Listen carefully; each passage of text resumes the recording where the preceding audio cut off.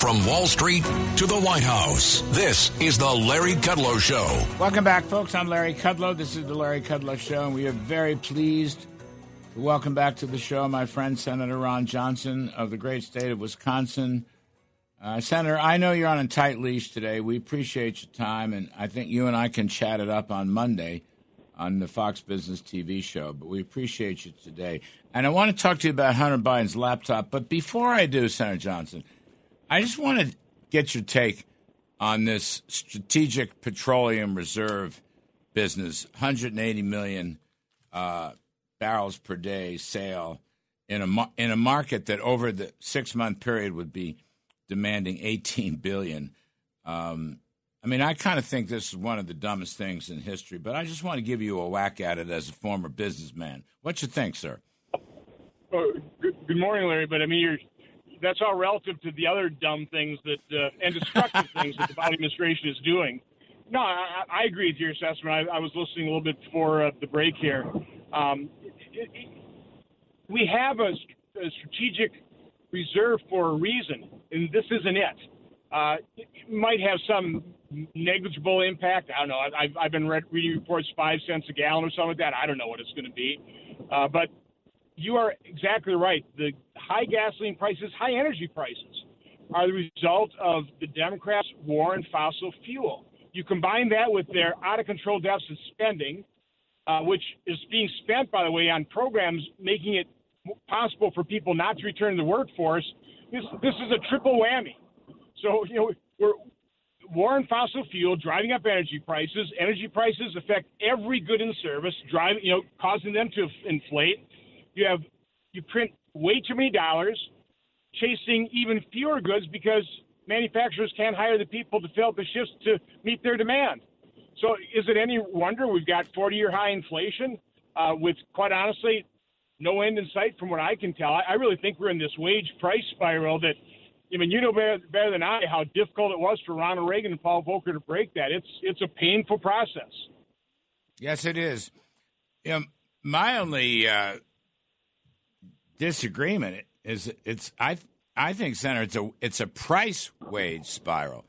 In other words, the deficit spending and the money printing to create it has driven up prices, and then you've got the workforce coming back to work. They're just trying to get higher wages to keep up with the prices. So I call it a price wage spiral, but that's neither here nor there. I just want to, this budget has 36 different taxes in it. And by the way, 11 aimed directly at fossil fuels. But, of course, the corporate tax and the capital gains tax and the individual tax and then the unrealized capital gains wealth tax, all that would damage fossil fuel entrepreneurs as well. But, go figure. He wants to put more oil on the market, and he's jacking up the tax burdens by 36 individual taxes. This doesn't make a lot of sense to me. It makes no sense whatsoever. When you consider we're over $30 trillion in debt, and the number one component of a solution for us to try and get out from underneath this crushing burden of debt is economic growth. Increased taxes do not generate more growth. It retards economic activity. And so everything this administration's doing right now is harmful to the economic growth we need.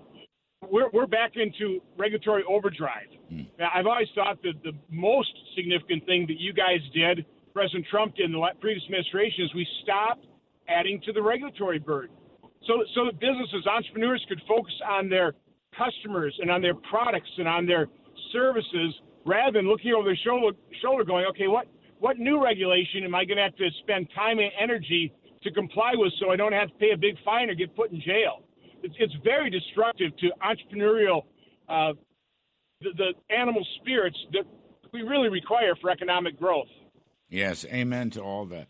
Now, Senator, last night I had your colleague, Senator Grassley, on talking about the Hunter Biden laptop and the various implications of it. I know you and he have worked together on this. I just had a couple questions that, probably not answerable now, but you had this laptop, And the information comes out. We don't know all the information, but we know that payments were made because the laptop covered 2010 to 2017. Now, he's still getting paid. Hunter Biden's getting paid from this China oil fund or whatever as recently as March of 2018. Senator Ron Johnson, when Tony Bobulinski told us that the big guy, meaning Joe Biden, was going to get 10% of the take, is there any way to know or calculate over that period from 2010 to 2017 or 2018 what Joe Biden got? And especially the fact that he was vice president during much of that time. What did he get? Does anybody have any idea?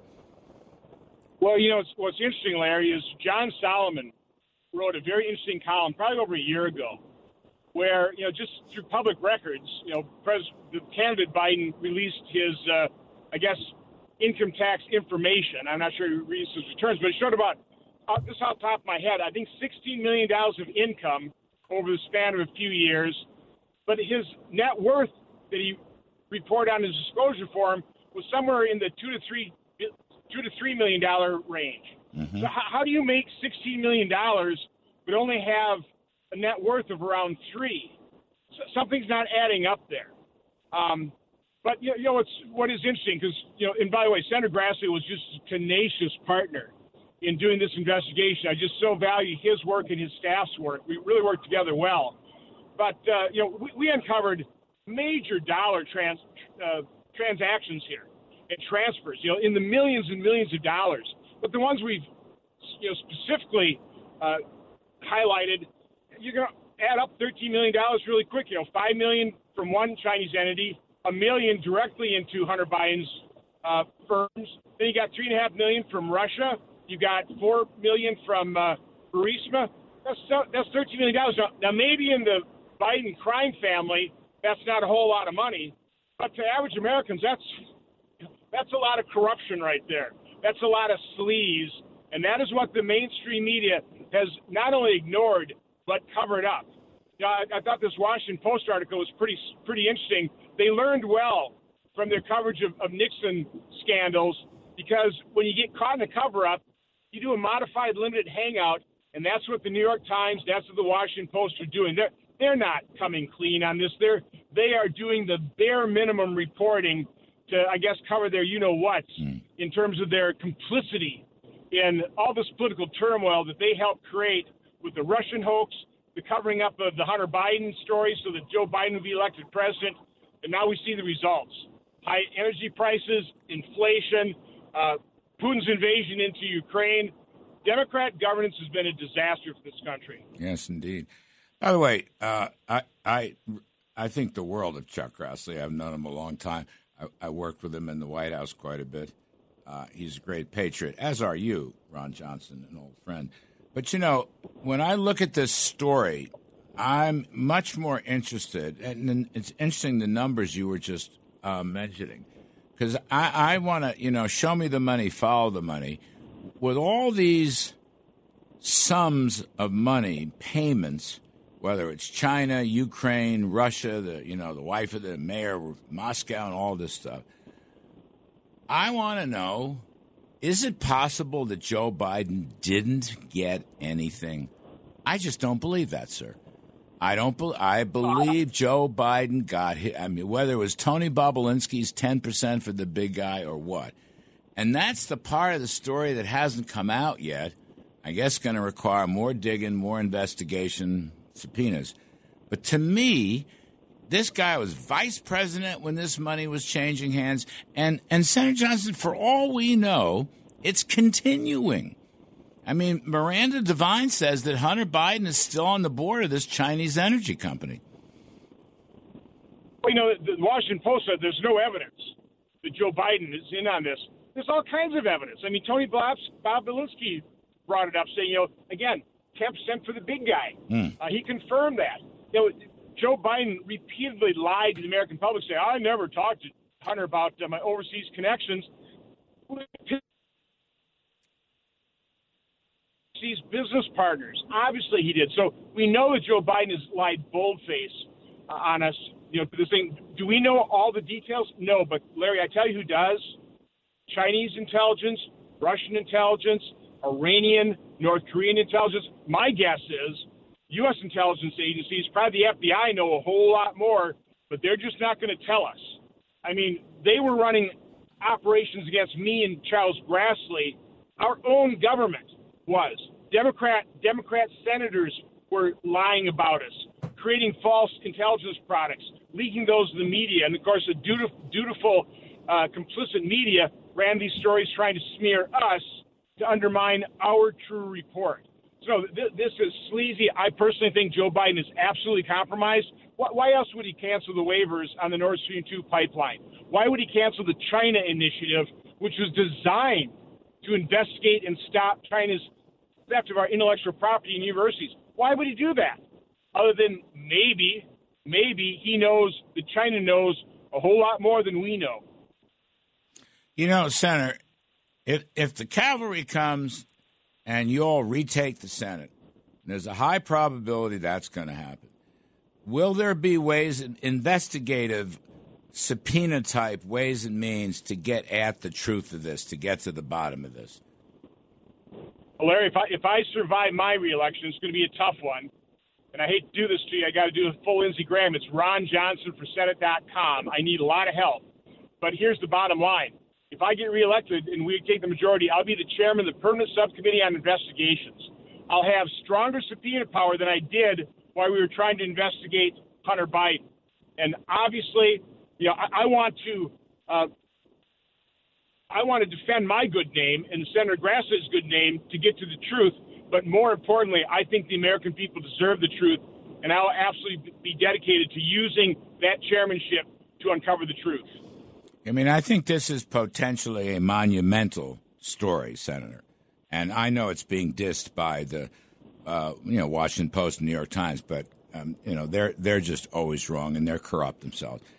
There's somehow in the, and again, you're a former businessman, somehow in the payments systems coming from these various Chinese and Russian and Ukrainian ventures that Hunter Biden was involved with, there has to be payments to Joe Biden. I'm sorry. And that Bobulinski phrase, 10% for the big guy, that's a haunting phrase. That's going to go down in history. The question is, can we track it? And usually with money, you can. You usually can, somehow or other. Well, when if you have an honest Justice Department, I think they surely could track it. Now, if it's down the Cayman Islands, it might be a little bit difficult to track it to its destination. But I think the fact that even with the modified limited hangout of the Washington Post and New York Times, that acknowledgement, I think, helps put public pressure to, I think, give Congress more power at uncovering this. And, again, if I'm there, I will be there, and I will be dedicated to uncovering the truth.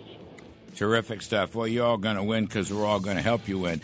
That was Senator Ron Johnson, folks. Senator Johnson, by the way, will be on the Kudlow Show, Fox Business Network, on Monday evening. I'm Larry Kudlow. We're going to take a quick commercial break because they tell me that I have to.